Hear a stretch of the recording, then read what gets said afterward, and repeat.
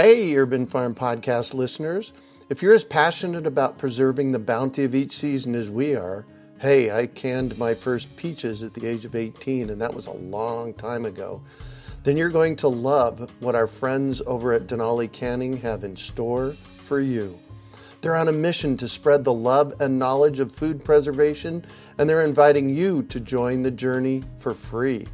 Right now, Denali Canning is offering free canning lids to anyone who wants to dive deeper into the world of food preservation. Yes, you heard that right, absolutely free. It's the perfect opportunity for both seasoned canners and those curious about starting. Denali is about quality, reliability, and supporting the canning community, ensuring that you get the best results every time you preserve. So why not give it a try? Visit denalicanning.com/free to claim your free lids and start your preserving adventures today. That's denalicanning.com/free.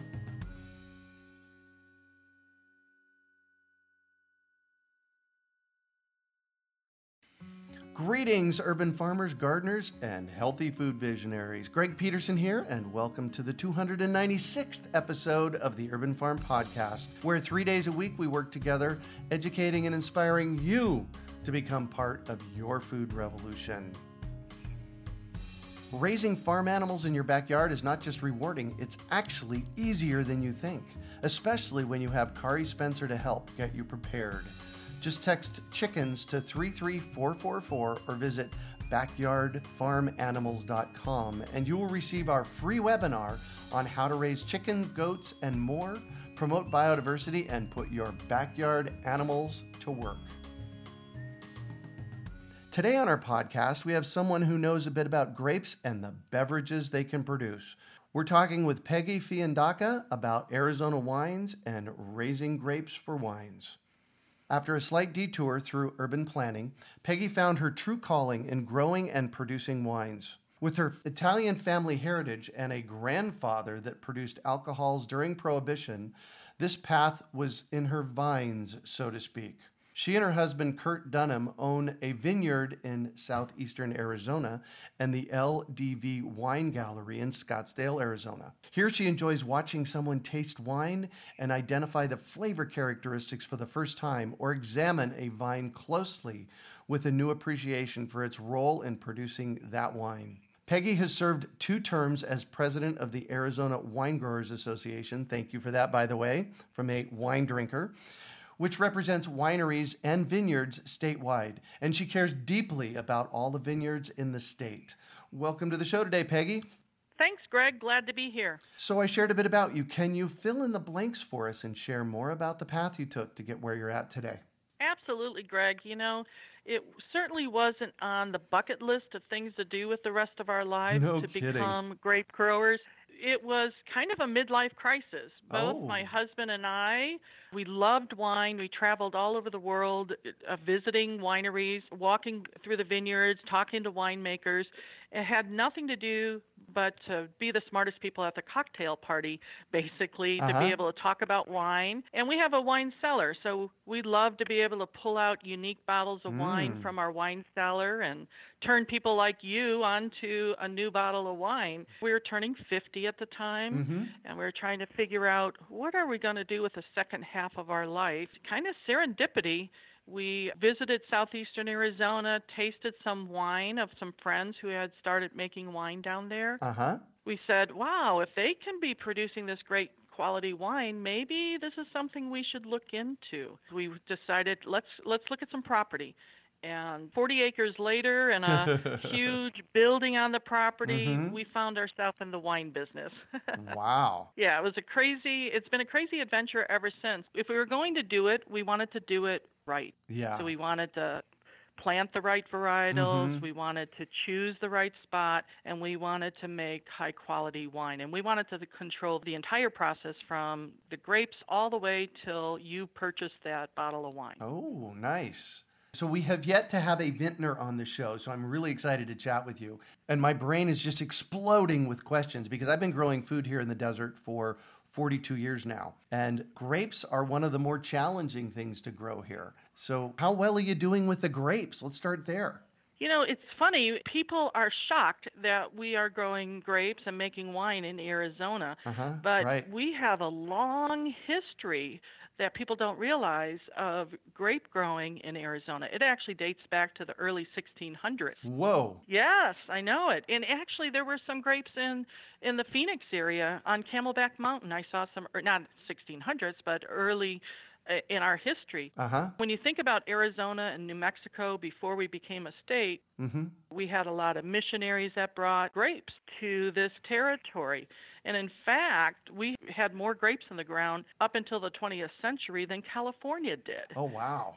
But lo and behold, when we became a state in 1914, we had a group of folks that sent a bill through the legislature that started basically prohibition before the rest of the country. Right. And I think it became federal law in 1915. So grape growing in Arizona really took a back seat for a very long time, and a lot of the grapes that were in the ground disappeared.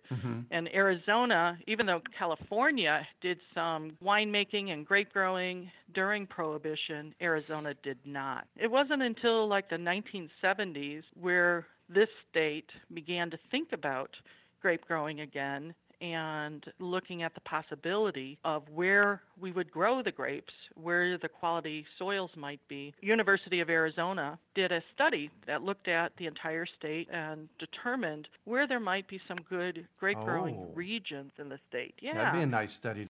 Absolutely it is. Gordon Dutt, who is a professor in the College of Agriculture and who came from the University of California in Davis, really did an in-depth study that the state of Arizona, the governor at the time, commissioned.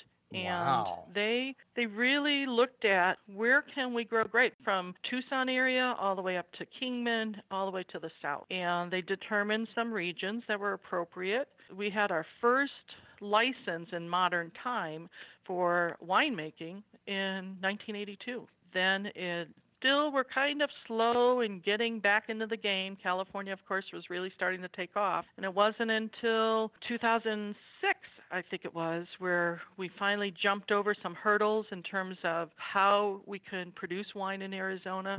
And the industry has been slowly beginning to take off ever since then. Wow. How cool is that? So I'm a little bit familiar with growing grapes for wine in the state, and I know that Phoenix isn't a good place for that. Correct.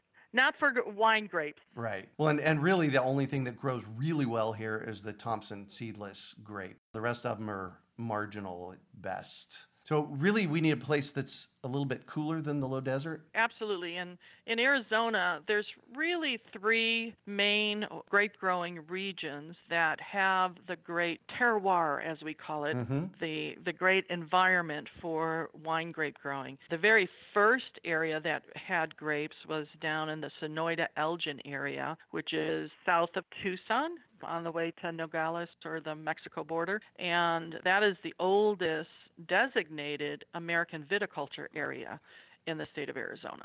Wow. And that a federal designation for AVA, if you've probably heard that term, AVA. I haven't. What's it mean? It's American Viticulture Area. Very good. You have to do a pretty in-depth study of the soils and the temperature and the growing season in order to determine the uniqueness of that region before you get a designation. Wow. So Sonoyta-Elgin area was our first in the state, and then recently we have another AVA that was designated just last year, I believe it was, which is around the Wilcox area. It's the Wilcox AVA. Oh, right. And that area is in Cochise County, which is southeastern Arizona, near the Mexico-New Mexico border. And it's about 4,200 feet in elevation. So we were talking about you need to have cooler temperatures for grape growing. That is where there's plentiful land available, as well as it's a great place to grow grapes. And the majority of grapes in Arizona are grown in and around that Wilcox area in Cochise County.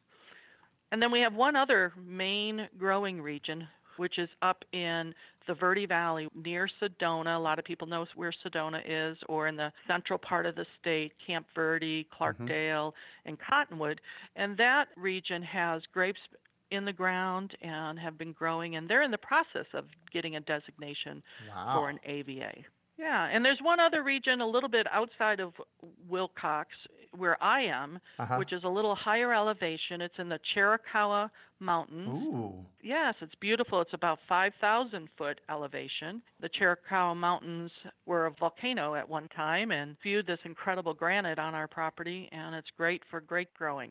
But we're in the process of also getting an AVA because it's a little different than the Wilcox area, because it's about 30 minutes away and it's higher elevation. So we're in the process of getting an AVA for that area too. Wow. I know that it takes a lot of work to work with an association. So again, I want to thank you for that. But you served as the president for the Arizona Wine Growers Association for 2 terms. Tell us a little bit about that, and then we're going to talk about growing grapes and making wine. Absolutely. The Arizona Wine Growers Association is a professional organization that pulls together all of the grape growers as well as winemakers in the state of Arizona. And in fact, we are reaching over 100 licenses in the state of Arizona. Not everyone is producing their own grapes, but they're making wine because there's several different models that you can use to get in this business. But it's a tremendous industry. We recently had a study done by Northern Arizona University. We have about a $3.6 million impact on state and local taxes in the state of Arizona in terms of wine industry tourism, creating 640 jobs for a total economic output of $56.2 million. Wow. It's small in comparison to, say, California or Washington or Oregon, but what's exciting about it is it's growing, and it's growing fast. So we can look for more economic impact by this industry in the future. How exciting is that? Thanks for sharing about that. It is. Absolutely. So let's talk about growing grapes and a little bit about growing grapes, but then making wine. So we have to grow specific grapes, right? Absolutely. What we did and what you typically do is before we even purchased the property, we had 5 criteria that we were looking for when we selected our place in order to, again, produce the highest quality grapes that we could so we can produce fine wine. So 5 criteria that we used. The first one is kind of based on our taste of what we like. We wanted mountain-influenced weather. So we wanted to be high altitude, and we wanted to be close to a mountain, which the Chiricahua Mountains are right in our backyard, basically. Right. And as you know, as a farmer, mountains create their own kind of weather. Yes. And that, we felt, is important to our ability to grow great grapes. The second criteria was we needed clean and plentiful water. And though wine grapes and grapes in general are low water use crop, they like to be stressed and they use a low amount of water compared to other production crops. Right. Where we are located in southeastern Arizona, we are on one of the largest closed aquifers in the state of Arizona. Oh. And so being high on the mountain, we're the first straw in to that aquifer, but it flows into an underground lake in the Wilcox Playa. So right now we have plentiful water, but things can change over time, and we always have to be cognizant. The third criteria that we were looking for is volcanic soil. And as I mentioned earlier, that Chiricahua Mountain was a volcano, and it spewed this beautiful rhyolite granite through our property in about 3-mile radius area, and it creates incredible rock underneath the topsoil of about really rich volcanic soil. So great soils. And 4 was we needed airflow. And of course, being close to that mountain, you have the wonderful airflow. Right.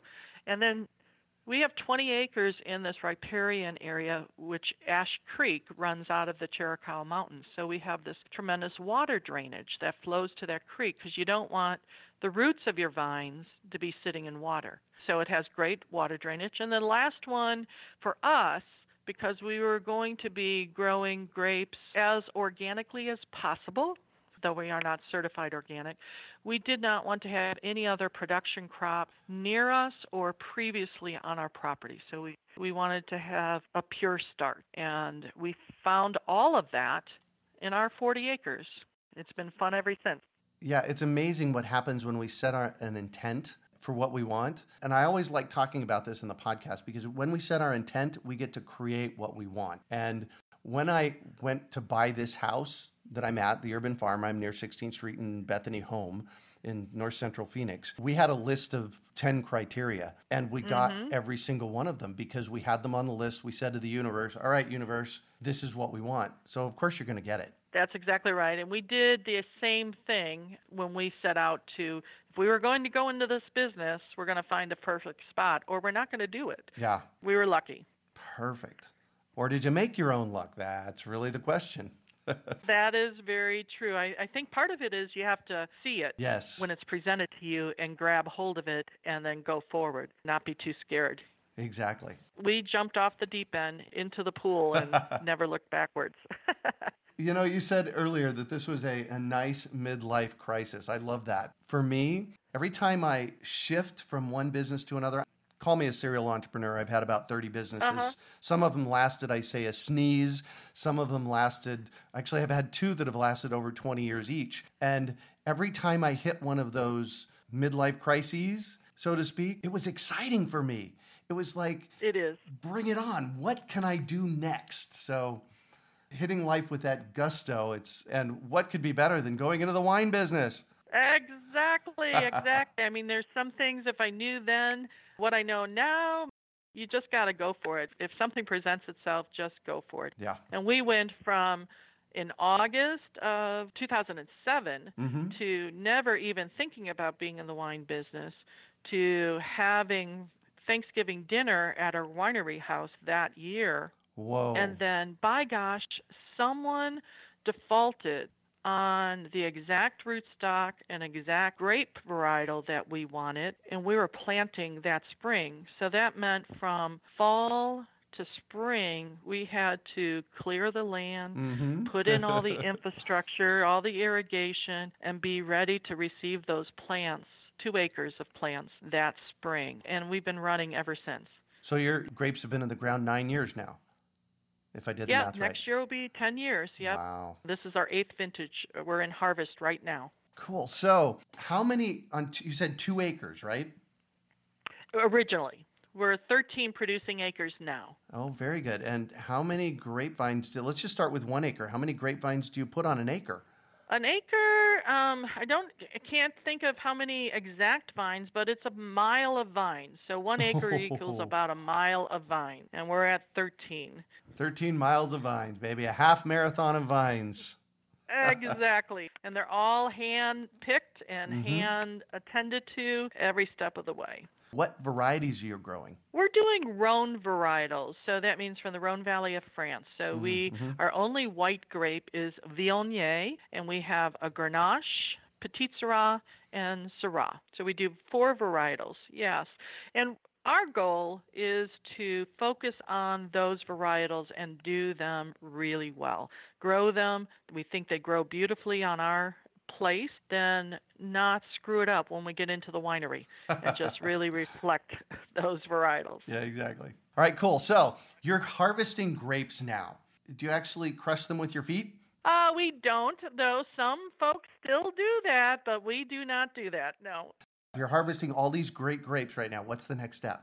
You do kind of everything at the same time. So, for example, harvest started August 20th. We started to bring the white wine grapes in, the Viognier, and we did about 9 tons of that. Of grapes? Yes, 9 tons of white grapes. Yep, the white grapes. And so you process it as they come in from the field. So you're beginning the winemaking process as you're finishing harvest. We also brought in about 5 tons of Syrah grapes thus far, 17 tons of Grenache. Whoa. Yesterday, I think it was, they finished up the fermentation process on the Syrah grapes were done, and they have moved on into their final resting spot, into the barrels that they are going to rest in. We age our wine quite long in comparison to other Arizona wineries, 30 to 33 months. They'll be in their barrels in the winery, tucked away for a while. We did the 17 tons of Grenache, and we're estimating, starting picking the last grape Monday, we're estimating another 20 tons of Petit Syrah that needs to come in. So we're juggling. It's a lot of yeah. wine. And when you're aging wine in the winery, as long as we do, we have a lot of wine still in barrels aging in our winery. So it's a big juggling act for my husband, who is in charge of the vineyard and that part of the winemaking process. How exciting. It is.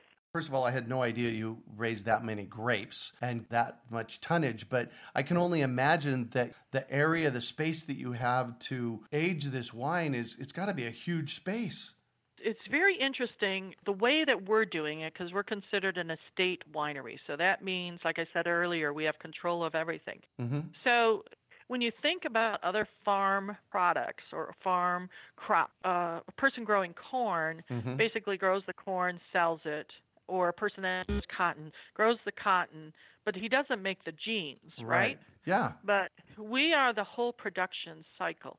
So we are growing the grapes, we're the manufacturing, so we're processing those grapes. Right. Then we're turning that processed fruit into wine, so we're in that end of the scale. Then we're producing that wine and distributing it to stores or hotels or to the consumer. So we also are on the retail end as well as the distribution end. So we're the whole supply chain. We feel is exciting, a lot of work and crazy process and logistics. Oh, yeah. But we have a 4,000 square foot winery on our property, and we have about a 1,600 square foot, what we call the crush pad. When the grapes come in from the field, they get processed under the crush pad before they get tucked into the winery in their either fermentation process or into their barrels.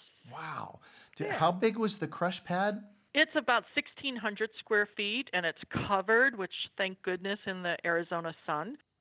We're not having to do all that out in the heat of the day. And it's positioned beautifully in terms of the way the sun moves in the sky. So it's much more comfortable than a lot of folks have to do it out in the open sun. But you know where we are, the temperatures aren't as hot as they are in the Phoenix area. So this crush pad, you bring the grapes to the crush pad. Do they get squished there and the juice comes out of them there?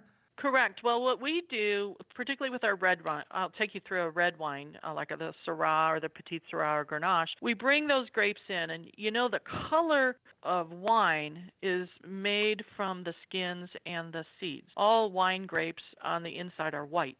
Oh. And the flavor comes from the skin and the grapes. So when they harvest the grapes, they bring it to the crush pad, and what we do is check them, pull out any leaves or any things that we don't want to go through the destemmer. And we send it through a destemmer that takes all of that, the stems, the leaves, whatever else might be on those red grapes, before they go into the fermentation tank that they will go into. And then at that point, we will inoculate them with yeast, because it'll begin their fermentation process.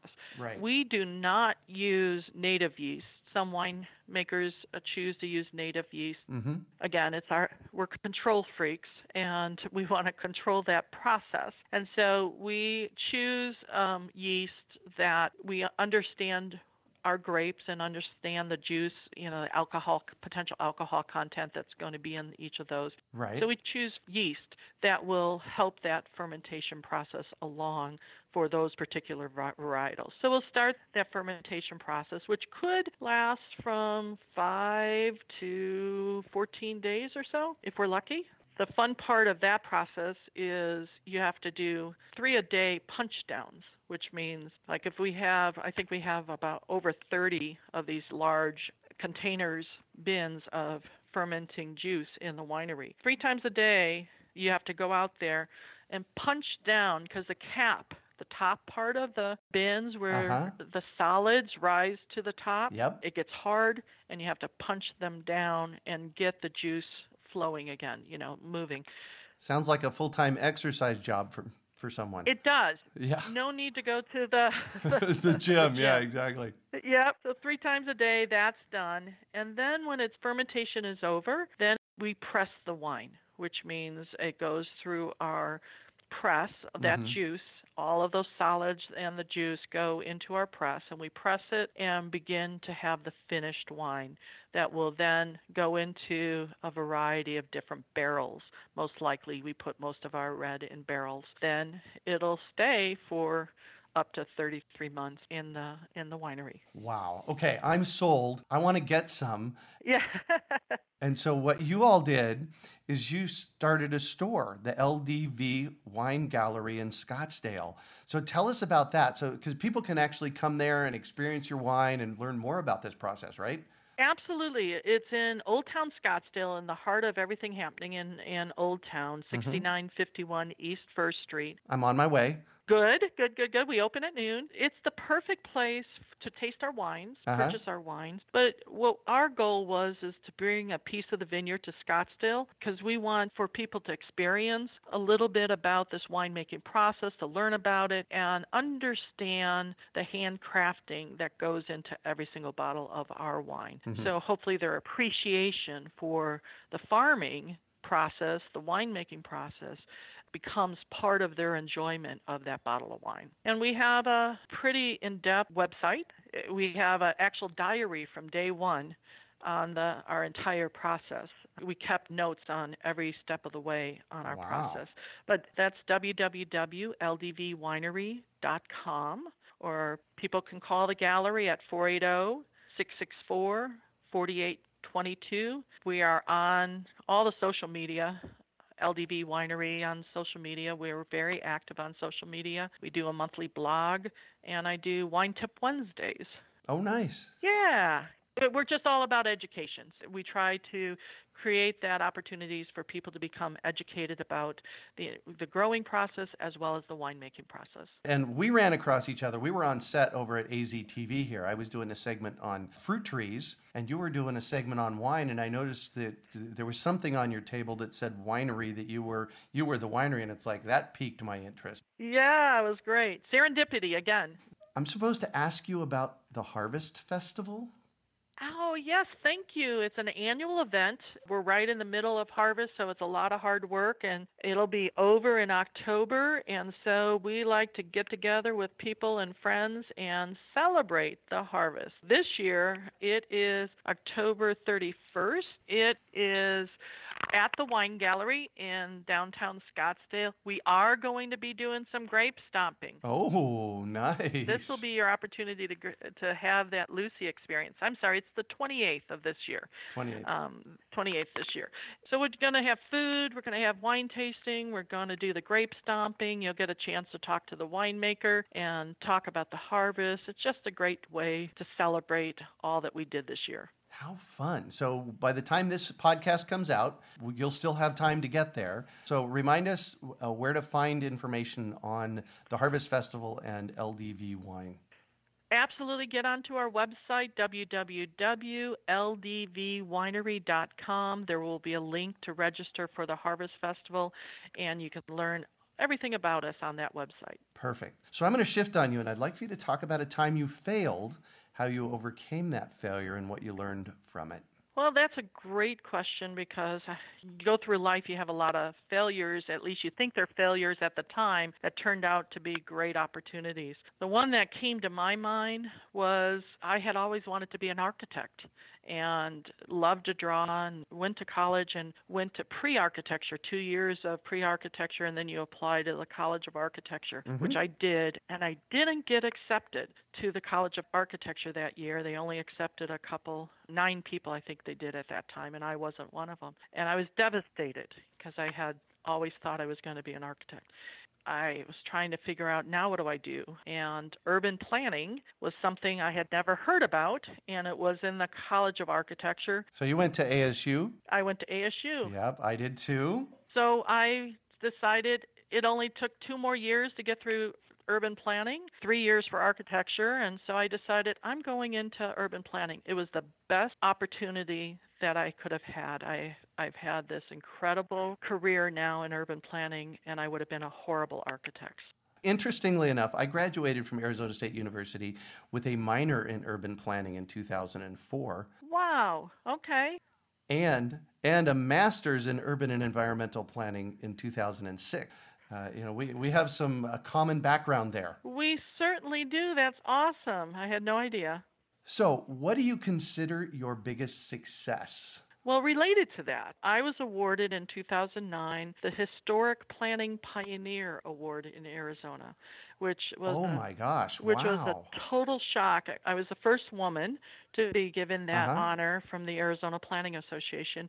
And previous folks that received that were Paolo Solari, they were Frank Lloyd Wright, some incredible people, and then me. So for my career in planning and the impact that I had through my profession on Arizona planning. So I was thrilled to receive that. Wow, no kidding. Where were you working in planning at? I started my career with the city of Chandler, Arizona, when it was only 19,000 people. And Whoa. I know it, right? And then I worked at the regional level, and I was under Governor Babbitt. I was the planning manager for the state of Arizona. Oh, wow. Worked with communities all over the state on community and economic development for about 8 years before I started my consulting firm that I am just now closing down after almost 20-some years in the business. Wow. Yeah. Well, congratulations. Thank you. Thank you. That was a big shift into wine. So it is. Yay for you. Yay for you. So what drives you? You know, what gets me excited every day is connecting with people and places. How we define the wine business is all about connecting with people. It might be our workers in our field, it might be the helpers that we have on the crush pad, or it's our customers in the wine gallery. And being able to talk about what our passion is and to turn them on to something new through our product, which are our grapes or our wine, is what excites me. Perfect. So if you could recommend one book for our listeners, what would it be and why? Well, this was a tough one because I listen to books on tape because I drive all the time. And so I read books for enjoyment and escape. So I don't read anything heavy. The latest one I just read was Brad Meltzer's The President's Shadow. And I think what I liked about it was the secret agencies that around the U.S. government protecting the presidency and the conspiracy, as well as the National Archives played a major role in that particular book. Oh, nice. So it was a great escape for me. Perfect. Yeah, I like legal thrillers, so I'm with you on that one. I do too. So what one final piece of advice do you have for our listeners? Well, wake up, get involved, make a difference, and have fun. That is my motto. I wake up every day excited for a new experience. I really try to get involved not only in my life, but in my community, in what's going on around me. I'm always trying to make an impact in either my profession or my community or in someone else's life. But by all means, if you're not having fun, don't do it. And so we try to laugh and have fun every day. Yeah, absolutely. We got to have fun doing what we're doing. Otherwise, I say find something else to do. Exactly. Life is way too short. Yeah. Well, thank you so much for joining us on the show today, Peggy. I have loved chatting with you about wine.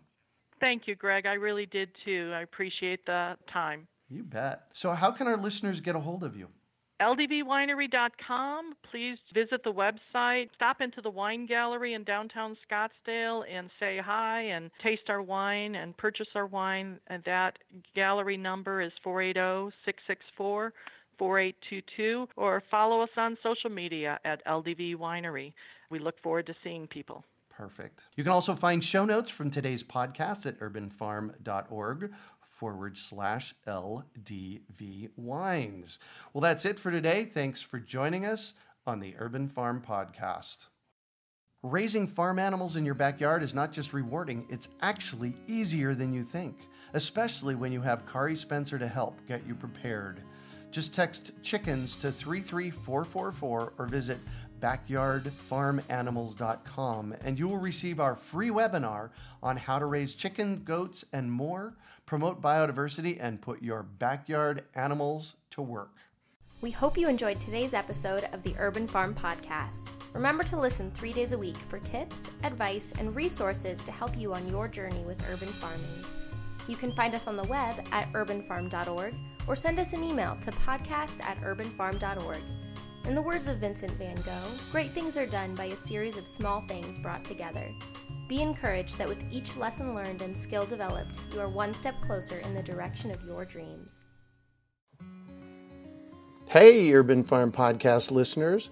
If you're as passionate about preserving the bounty of each season as we are, hey, I canned my first peaches at the age of 18, and that was a long time ago, then you're going to love what our friends over at Denali Canning have in store for you.